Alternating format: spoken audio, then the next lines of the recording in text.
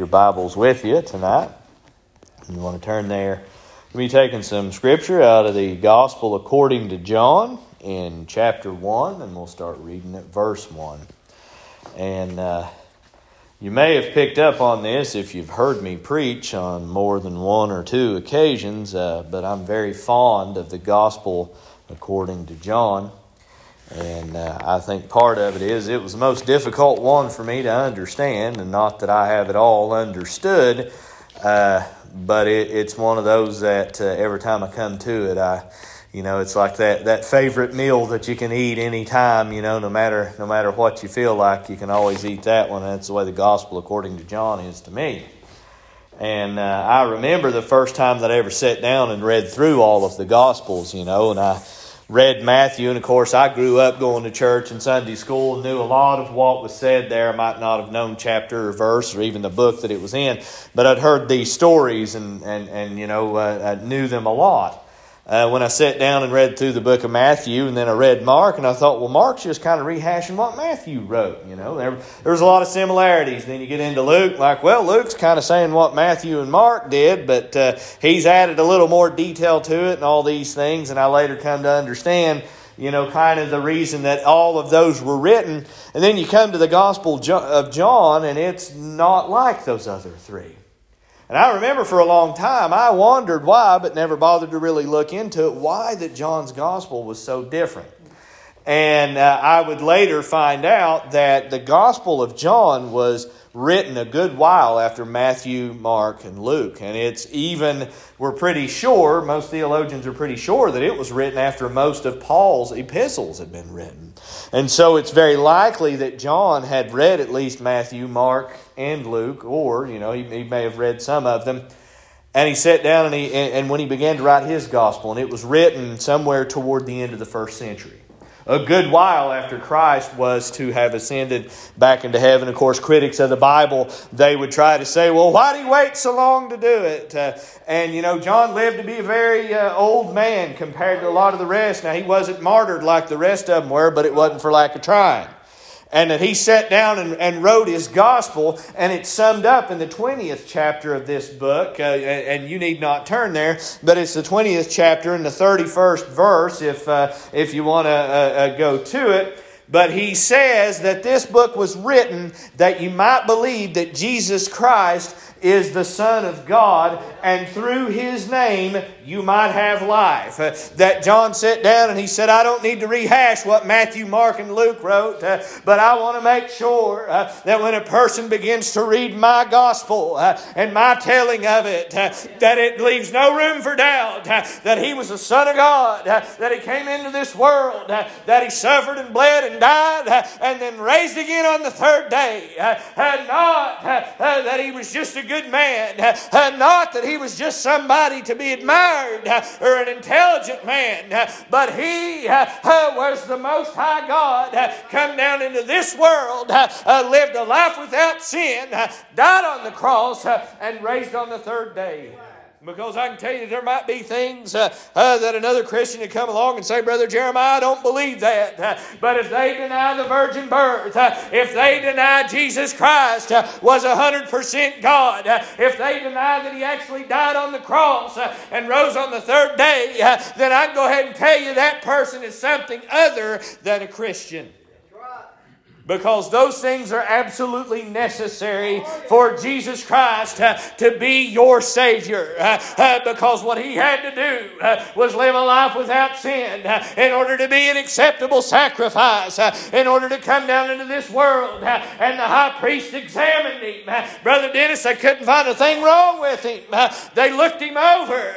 They dogged every step, criticized every word that He said, and they could never find anything wrong. And they deemed Him an acceptable sacrifice, and they took Him and hung Him on a cross, and He bled out His blood, and they even said foolishly, but it was to the will of God, let His blood be upon us and upon our children. Hallelujah, for the blood that shed for you and me, because when He hung on that cross, He did indeed die, and then He rose on the third day.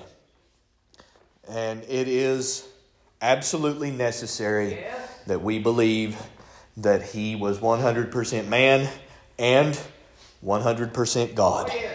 Some people want to go back and forth on that at times He was God and at times He was man. No, He was both in this world.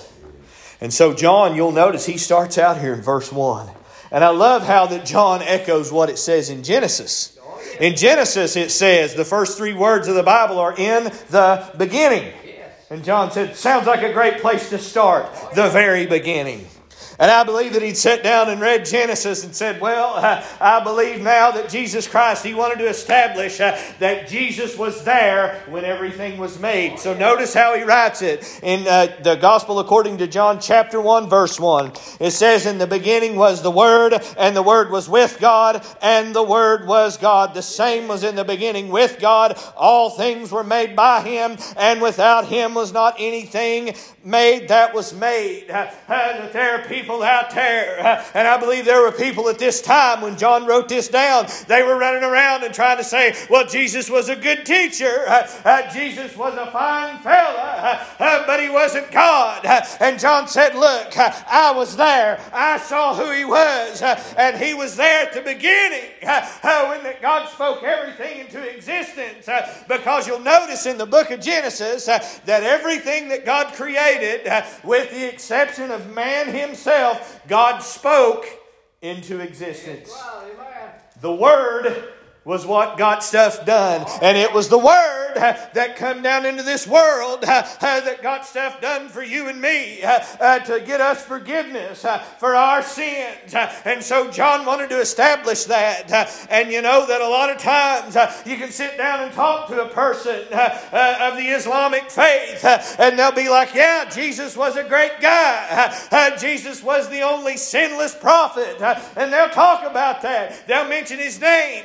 And they'll acknowledge all those things, but John 1:1 and 1 through 3, they have a problem with that because it declares Jesus Christ was God Himself. But I tell you, if He wasn't, then He's of no use to us. The Word made flesh.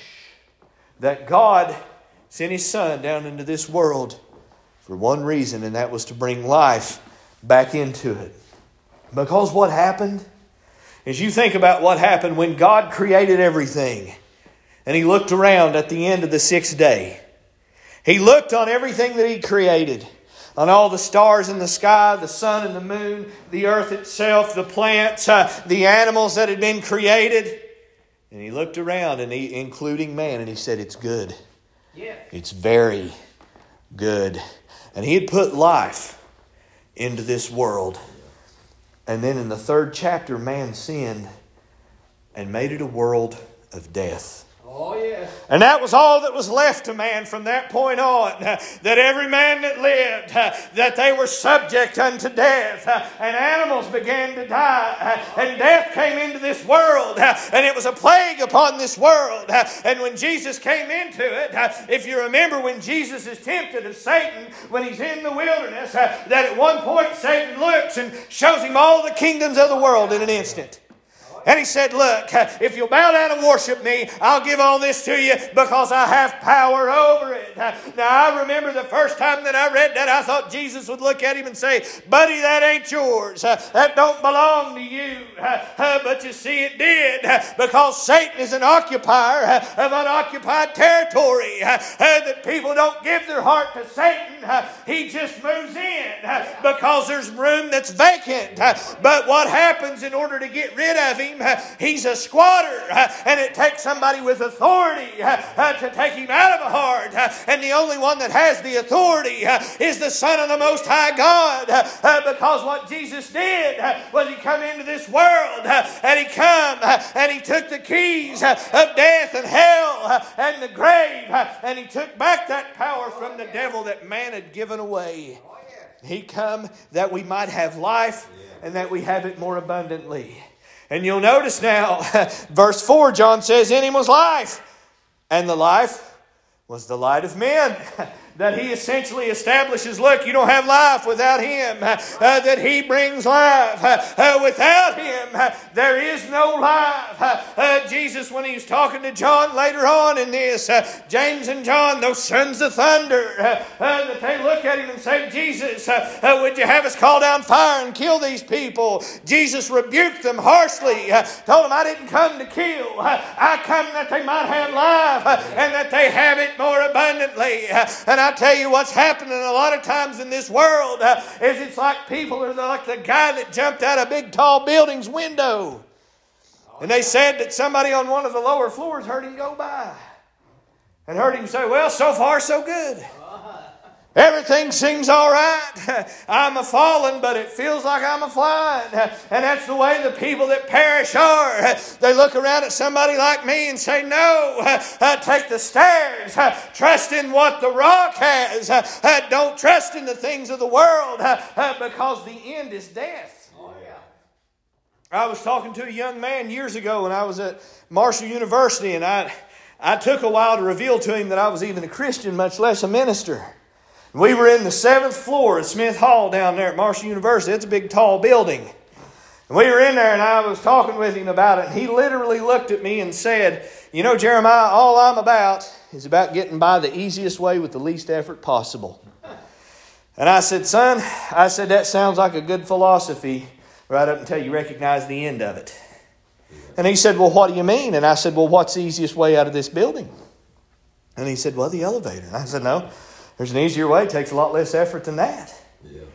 He said, what's that? And I said, jump out the window. He looked at me like I was crazy, and I said, from a scientific standpoint, and he knew I was training to be a science teacher. I said, from an energy standpoint, that's the least amount of energy you have to expend. The easiest route to take is to jump out that window. I said, the problem, though, is the end result. Everything will be fine right up until you violently encounter the end, and the only thing that's left to you is death. And he said, well, that's a good point. And I told him, I said, in order to live, it takes effort. In order to preserve life, you've got to move toward it and put forth some effort. And when Jesus came into this world, most of the effort was on His end. And I think the sorriest thing that modern humanity has done is to look around and say, it's too hard to be saved. Imagine walking up to the cross while Jesus is hanging there in agony, stripped naked before man, having been recently nearly been beaten to death. Oh, yeah. Hanging there with his shoulders out of socket, hands full of his beard ripped out, crowned in thorns, having been made fun of, humiliated, hurt in every possible way. Physically, mentally, and emotionally. He'd been left by everybody. They'd quit him. And there he hung. And you walking up and saying, that's too hard. I don't want to believe in Him. That's too difficult. I tell you, the next time that the devil comes and tries to tell you that working for the Lord is too hard, you need to remember what He did on the cross and how hard that was, and that all that you ought to give is your best effort. He doesn't even require perfection. And praise be to God that He doesn't, because I know of one fella, I know for sure, that wouldn't cut it. I can't speak for the rest of you, but the guy that I look at in the mirror, I've never seen him as a perfect man. But Jesus Christ is my perfect Lord and Savior. And so John established that he had the life that men needed, that men had forfeited when they partook of the eating of the tree of the knowledge of good and evil. They had one rule and they disobeyed it. It's laughable when people look around and say, oh, we got to pass more laws. That'll make the world a better place. Man couldn't cut it with one rule. Why do you think now that all the laws on the books are going to make criminals suddenly behave themselves? That I tell you, the only thing that can truly transform a person is the transforming word of the Most High God. And Jesus will come in and put life where only death was. Because He is the way. He is the truth. He is the life. Yeah. And you'll notice He goes on and says in verse 5, and the light shineth in darkness, and the darkness comprehended it not. Now, you know, one of the things that I remember as a kid growing up, and I never really thought anything about it until that I started meeting people that weren't like me. And what I mean by that is I've always had really light-colored eyes, really light blue eyes. And I didn't know this until many years later, but usually people with that color eyes are real sensitive to light. Whenever we would get up in the morning when I was a little kid and they'd first turn the light on, well, man, it was painful to me. And it would hurt. I didn't like it. My brothers, they'd get up and just act like it wasn't nothing. Man, I'd be rubbing my eyes and whining around and everything because I didn't like it. And even when I go outside on a really sunny day, I can't help but sneeze. My son's the same way. They call that photosensitivity. I didn't even know that was a thing. I thought everybody was like that until I got to notice, and everybody ain't like that. And you see, though, that what happened to me, and it happens sometimes even now, is I get used to the dark. Being in a dark room. And what happens when the light comes on, it's uncomfortable. And that's kind of what John's saying here, is that everybody had gotten used to the darkness, when the light came along, all they wanted to do was shut it off and shut it down because they didn't understand what it meant. And it's no different than kind of what Job said. You remember he said, I know that my Redeemer lives. He's just out of sight. I believe he was looking, knowing that the sun was getting ready to come up over the horizon. Like that story they said, the man sat up all night wondering where the sun had gone. And then it dawned on him. You know, a lot of times that's the way we are. We wonder, well, where's God at? Well, He's ever there. And He's the light. He's the life. And Jesus come into this world that we might have life. And His light was the life of men. And that's what John is essentially saying. Look, He's everything you need. It's all that you need. My Uncle Willie sings a song, All That I Need. Jesus is all that I need. Now, there's people that would hear that and say, well, you're ridiculous. We know that we need food, shelter, and clothing. And yet you go into the Scriptures and you'll find Him that He provides all three for people. Food, shelter, and clothing. That He tells His servants, look, every time that you've ever fed somebody who was hungry, you did it also unto me. Every time that you've clothed them when they were naked, you did it unto me. That He encourages us to be His blessing upon this world. Now, I can tell you that you look around at this world and some of the things that are going on, and I don't know about you all, but I get angry. Oh, yes. And I try to keep it a righteous anger. You know, there's some people say, well, Jesus lost His temper with the money changers. If Jesus lost His temper, then He was out of control and He sinned and He died in vain. But it was a righteous anger, and He was angry at them because they were ripping people off. He said, you've turned my Father's house into a den of robbers. And I tell you, now that there's just but a few things that'll really get me really upset real quick. I had a student a while back say something kindly making fun of my last name. And I pulled him aside and I said, son, I know that you're a kid. And I said, and I know you don't understand this. I said, I'd rather you make fun of my first name than my last. And he said, why is that? And I said, my first name is just mine. I said, but my last name is the name of me and a whole lot of people that I love. And it was given to me by inheritance, and I'd rather you spit in my face as to make fun of my name. And he understood then, and he apologized. I was very proud of the young man, or pleased with him, I guess I should say, that he saw what I was conveying to him. And I told him, I said, my name is important to me. And you see, there's another name that's important to me, and that's the name of the Lord Jesus. And you see that my name, and I've been told before that I come from that good bunch of Williamsons. I didn't know what to make of that the first time that I heard it. I guess we've got a good reputation, and I'm glad of that, and that's valuable. But I tell you this, I don't want to do anything to make it bad. But more than that, I don't want my life to cause somebody to point and say, Jeremiah Williamson might call himself a Christian, but he doesn't serve Christ very well, and he drags his name down. And if that's what it is to be a Christian, then I don't want nothing to do with it. You see, our effort, that's where that, it's too hard comes in. Oh, yeah.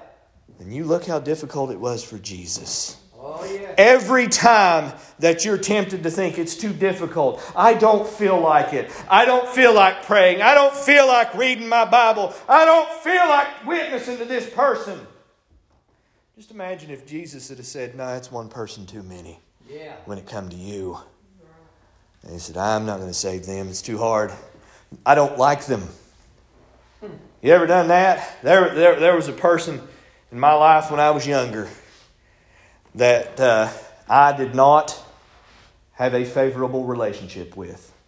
She disliked me, and there was no love lost between us. She was a person who worked for the U.S. Army Corps of Engineers. She made it her lot in life to make it difficult for me. Caused me a lot of trouble. And I remember, man, as a Christian, I viewed her as my enemy. And I remember running around until that I was up preaching one night and preaching about love your enemy. And boy, I'm telling you, I stepped on my own toes that night. I said, amen, ouch, amen. Because that I realized the Lord was telling me that I needed to love my enemy. And then I changed my attitude toward them. And I began to deal differently with them. I apologized to her and told her I could have done things different and been better. And I was going to do better. And the relationship got a whole lot better between the two of us. Because the Lord caused me to want to be better and to do better.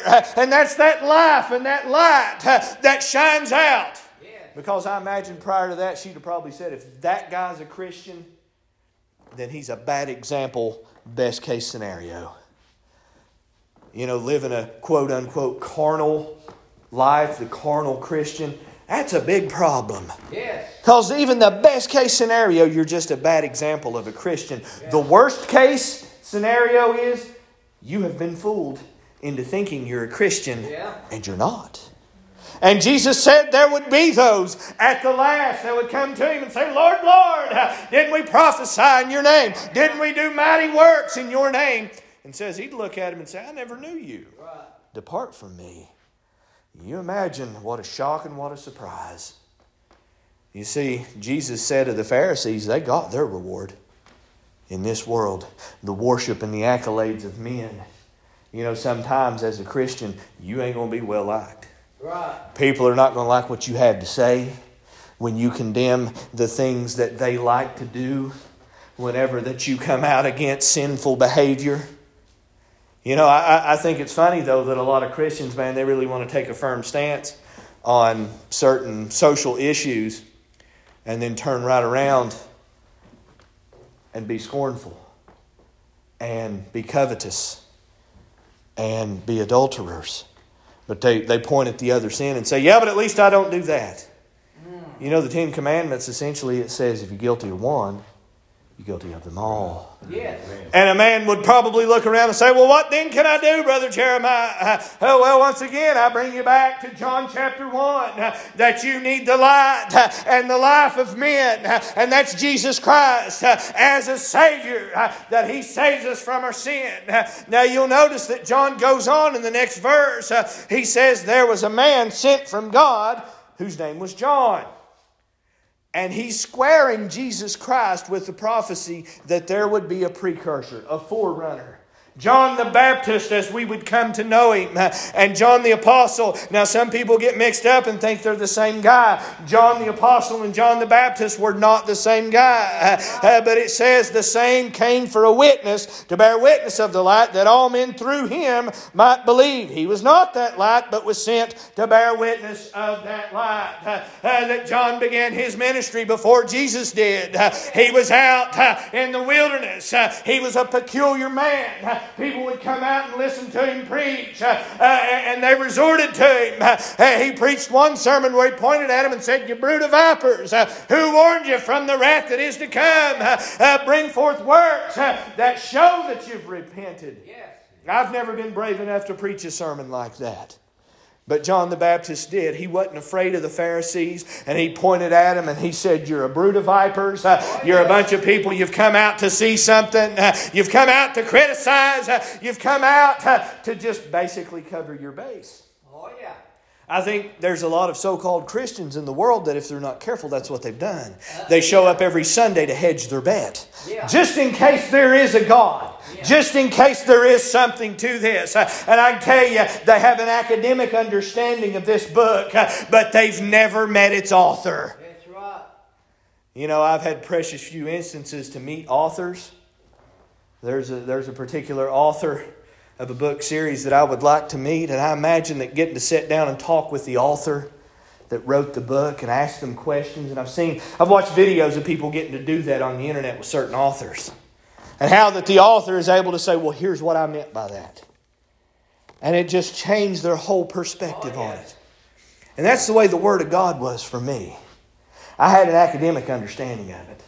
I've been accused at one time or another of having a photographic memory. I don't believe I do. Especially not now at 42, maybe at 22.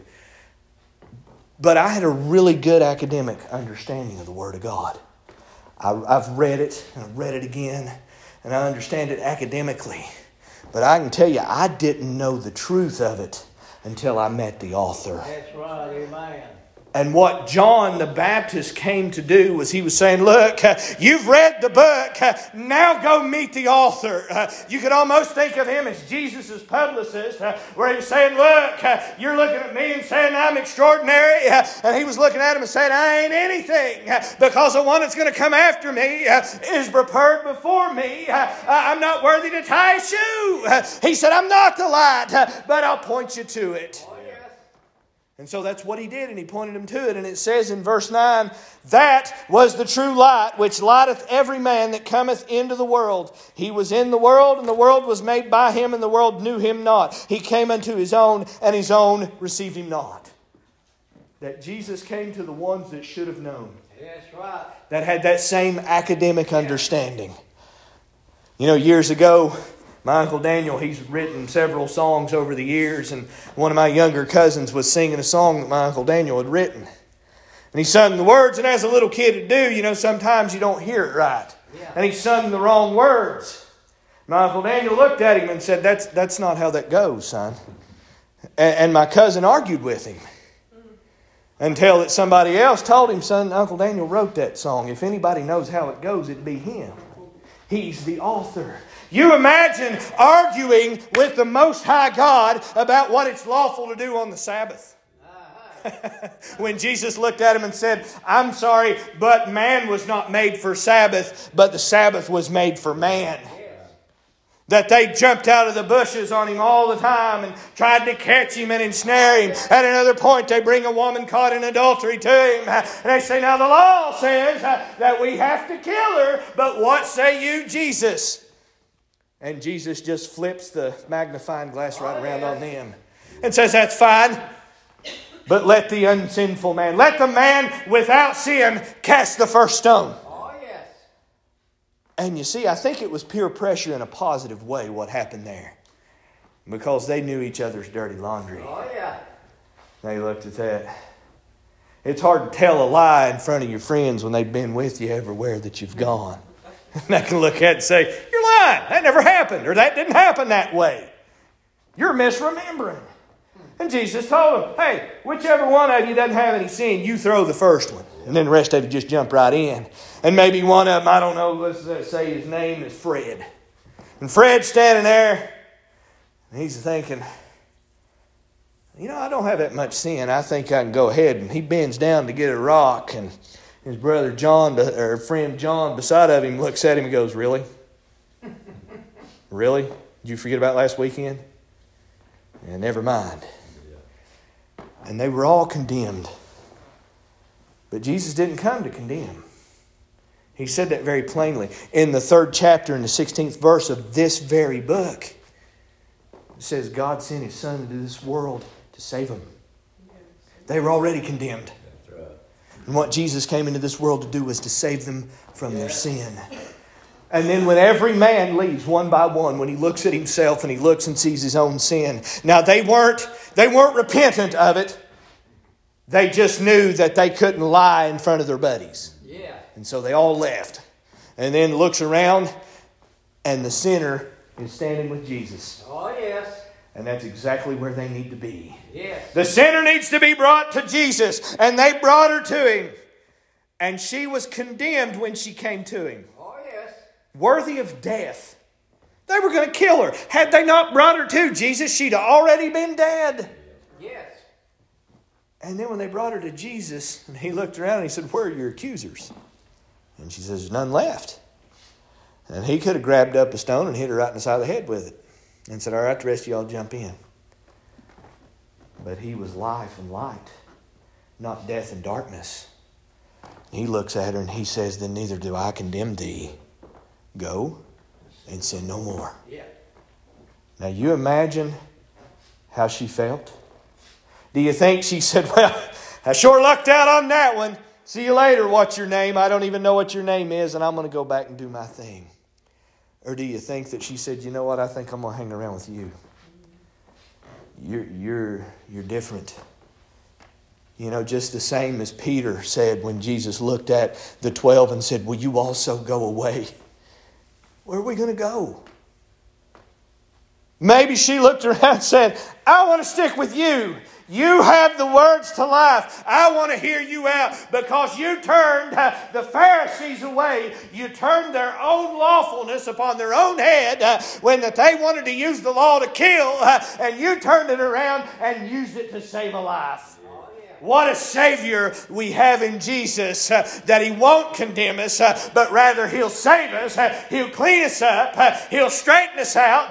That's the reason that John said, "Look, you bring the high places low, make the low places high. You straighten out the paths. For the Lord, the Son of the Most High God, is come into the world, and He's come to save them from their sins." Because you remember what He said when He seen Jesus? When Jesus came to be baptized of Him, when John was baptizing there on the other side of the Jordan, that He comes walking up, and John was there with John the Baptist. And John even bears witness of it in this very book. He said that John the Baptist seen Him a-coming, pointed right there and said, "Behold, the Lamb of God that taketh away the sin of the world," because it was the Lamb that had to do it. Nothing else was worthy. You know, I read in the book of the Revelation, and I love the part where that it says this same John that wrote this book. Oh, yeah. That there was nobody, they looked around in the earth and in heaven, and nobody was worthy to open the seals. Oh, yeah. And says that John began to weep. It says the angel come to him and told him, "Worthy is the Lamb. Worthy is the Lamb to do that you can't do. To do that no man can do. Worthy is the Lamb to save this world from their sins." And right now, they've got the Lamb available to them. And as I've said many times, when this heart stops beating, you go before the Lion of the tribe of Judah. Yes. Mercy is done when you leave this world. Whether it's the Lord coming back to get His bride, or the heart stops beating and we go before Him and we're judged for every idle word that we've spoken. You know, that one right there will get a lot of us, including the guy standing in front of you. Every idle word that you've ever said. I've said some very foolish things in my life. And if I had to try to go back and remember and erase them out of the book of my life, Brother Dennis, I'd miss a few. I have no doubt. I'd have no doubt that I'd miss some. But you know, if I go to that book now, and I go to looking for the ones I know about, and I throw it to that page of that particular date, something that I can remember, it'll be blotted out. Oh, yeah. Blotted out by the blood of the Lamb. Down there in that book that tells the story of Jeremiah Williamson, that the cuss words he said when he was a little boy, blotted out. That the vile things that he thought and done as a teenager, blotted out. That the worst things that are known only to me and God, blotted out. dealt with by the Lamb Yes, who that's taketh right. away the sin of the world. You know, all our job really is as Christians is to say, behold the Lamb of God. Yes. Get him to Jesus. Getting the sinner to Jesus. We don't need to be marketers. We don't need to be hucksters and tricksters. Right. We don't need to be academics. A lot of people think in order to get behind this pulpit that you've got to have some kind of a degree. Or you have to have some kind of special gift or something like that. What you have to be is called. What you have to be is chosen. What you have to be is somebody willing to do the work that God has laid out for you. Because in the latter part of this, and we're running short of time, but in the latter part of this same book, Jesus literally walked up to people and said, come and follow me. Oh, yes. Yeah. And they did. Yes. That was it. And that's what he said to me. Come and follow me. And I've been trying to follow him, but you know, I get off track. I get distracted. I'm like my little kids were. We'd be walking somewhere. I'd get down and get their little hand. And I'd be gripping their hand. They wouldn't be gripping mine. I'd say anybody that's ever held a little kid's hand knows what that's like. Yeah. Especially when you're wanting to go this way and they're wanting to go some other direction. And they'll go to tugging and you'll hang on. Now quit now. Yeah. Stay with me. And they go to wanting to get off on another path. But we're not that different Right. in our daily walk. It's real easy for us to look around, see that shiny, sinful thing over there, and run toward it. Oh, yes. And I can tell you, a few times I'd let my kid go and say, now you stay right next to me. Okay. Now I didn't say, now you stay right next to me until you see something that's real interesting to you. You see a stranger with some candy. You stay right next to me. And then when they would run off, did I just look around and say, well, that foolish kid, I guess I won't be seeing them no more. No, that's ridiculous. And you see, people think of God that way. Uh-huh. But rather, I'd go over there, and if I had to, I'd get them by the scruff of the neck. And I'd drag them back, whether they liked it or not. And trust me, God loves us enough Oh, yes. to straighten us out. Oh, yes. He loves us enough, though, that if we keep resisting Him, He'll say, all right, not my will, but thine. Yes. It's what you want. He loves us enough to give us free will. Yes. But you see, He come that we might have life and that we might have it more abundantly, Yes. but He ain't going to force it on anybody. That none of this, you'll find nowhere here contained in the Gospels where that Jesus says, you'll take me into your life or else. Right. But He does say, look, if you don't, you're already condemned. Yes. You're already dead. If you want to live, come to me. That woman that was taken in the very act of adultery that I mentioned a moment ago, she come to Him dead. She was going to die. And she left Him alive. Yes. That's what He does. It's not very often that you read of in this book that anybody came to Jesus and left sorrowful. There's but only one that I can readily think of, maybe two, in which that there was a rich young man.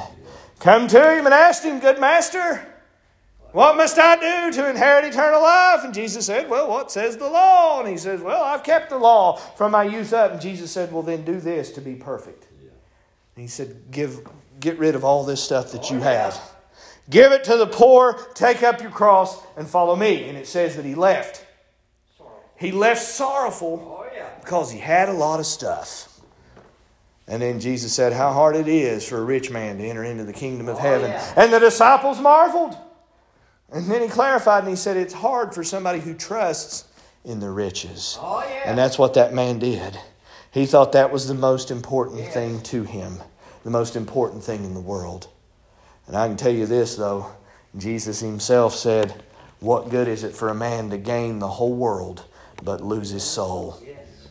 at the expense of his own soul? Yes. Brothers and sisters, our souls and the souls of our loved ones are what's at stake. Yes.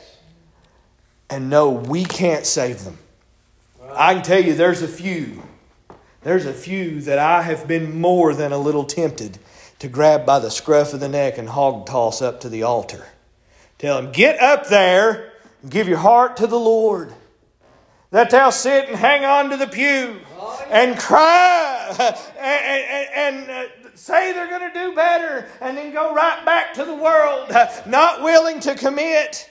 And I'm thinking, you are playing fast and loose with eternity. And I can tell you this, it's not what we're called to do. We're called to get them to Jesus. We can't clean them up and they can't clean themselves up. Right. But if we get the sinner to Christ, He will straighten them out. Amen. He will forgive them. He will transform them in a way that we can't. You know, as a teacher, and I've thought about this a lot, you know, I stand up before a group of children that the thing that astonished me the most when I first started teaching, especially when it was only me in the classroom. I wasn't a student teacher or anything like that. Now, student teaching is way different than being a regular teacher. Student teacher, you're the shiny new toy and they love you, which my students all typically like me. But how hostile some of them are to you trying to teach them something that could benefit them. I had a classroom full of 8th graders over there at Fort Gay. And these are the quote-unquote redneck kids. They're the ones that do all the hunting and fishing and all those things. One rode a 4-wheeler to school. This was the kind of school that place was. They wore boots and camo every day, wanted to wear their hats all the time. They'd still occasionally set foot outside. Unlike where I'm at now, where they're city kids and they want to sit indoors all day. But I was talking with these kids and I was teaching them about how to tie knots. And I'm telling you, some of them, now there was several of them was like, this is really good to know, Mr. Williamson. And I said, well, I'm glad. And I showed them several different ones. I showed them ones that were useful to me and had always had an interest. And I told them this is physics, it's friction, and it's leverage and all these things. But there was a couple of them, man, that they just fought me the whole way. And I asked one of them, I said, what do you want to do for a living? He said, I want to work for Asplund. I want to be a tree climber. And I said, son, if anybody ought to be paying attention to how to tie some of these knots, it's you. Well, why do you say that? And I said, talk to a tree climber. Yes. I said, they need to know how to tie knots. Their life and property depends on it. Oh, yes. But you know, that's the way some people approach the gospel. Yes. They'll make plans 50 years from now, never once considering eternity. When they need Jesus more than they need the next breath of air. And it's a hostile audience sometimes. But that doesn't make this word any less true or any less powerful.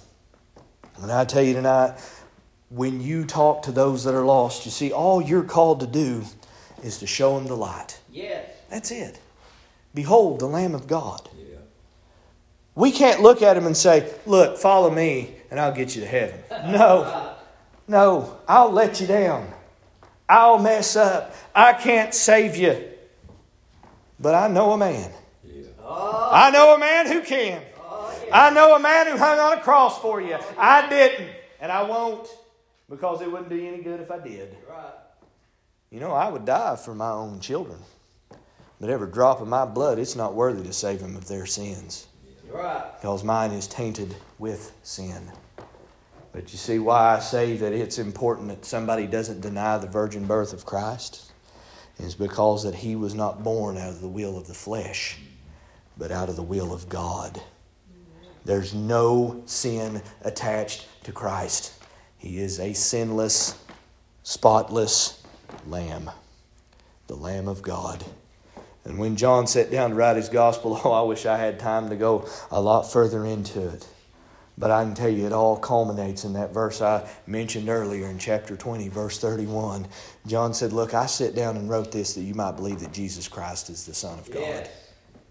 So that nobody'd look around and say, well, he's a pretty good guy. No, he was so much more than that. There are pretty good guys all over the place. Oh, he was a great teacher. There are great teachers all over the place. Oh, he was a prophet. There'd been lots of prophets. Oh, he was a priest. There'd been lots of priests. Oh, he was a king. There'd been lots of kings. But what he is prophet, priest, and king. He's the Son of the Most High God. He is God in the flesh. And if he's not that, then close your Bible, go home, and enjoy what little bit of life you have left, because there's no hope.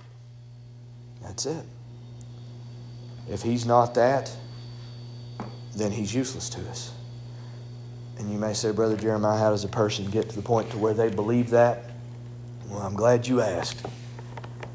The Holy Spirit reveals the truth. Oh, yes. He brings forth the evidence that we need. We step out on faith and say, I want to believe, Lord. And the Holy Spirit comes along and says, well, here is what you need. And He confirms it and brings the truth to us. I can't impart truth to you. I can tell you about this book all day, but I can't make you believe it. Right. But the Holy Spirit, He's the one that brings the truth. Oh, yeah. He's the one that opens the blind eyes. And all we have to do is get them to Christ. And that's it. And if they'll give Christ a chance in their life, they'll find that it'll be far better than they could have ever possibly imagined. I hope that you've been blessed by this message. If you need the altar, consider it open.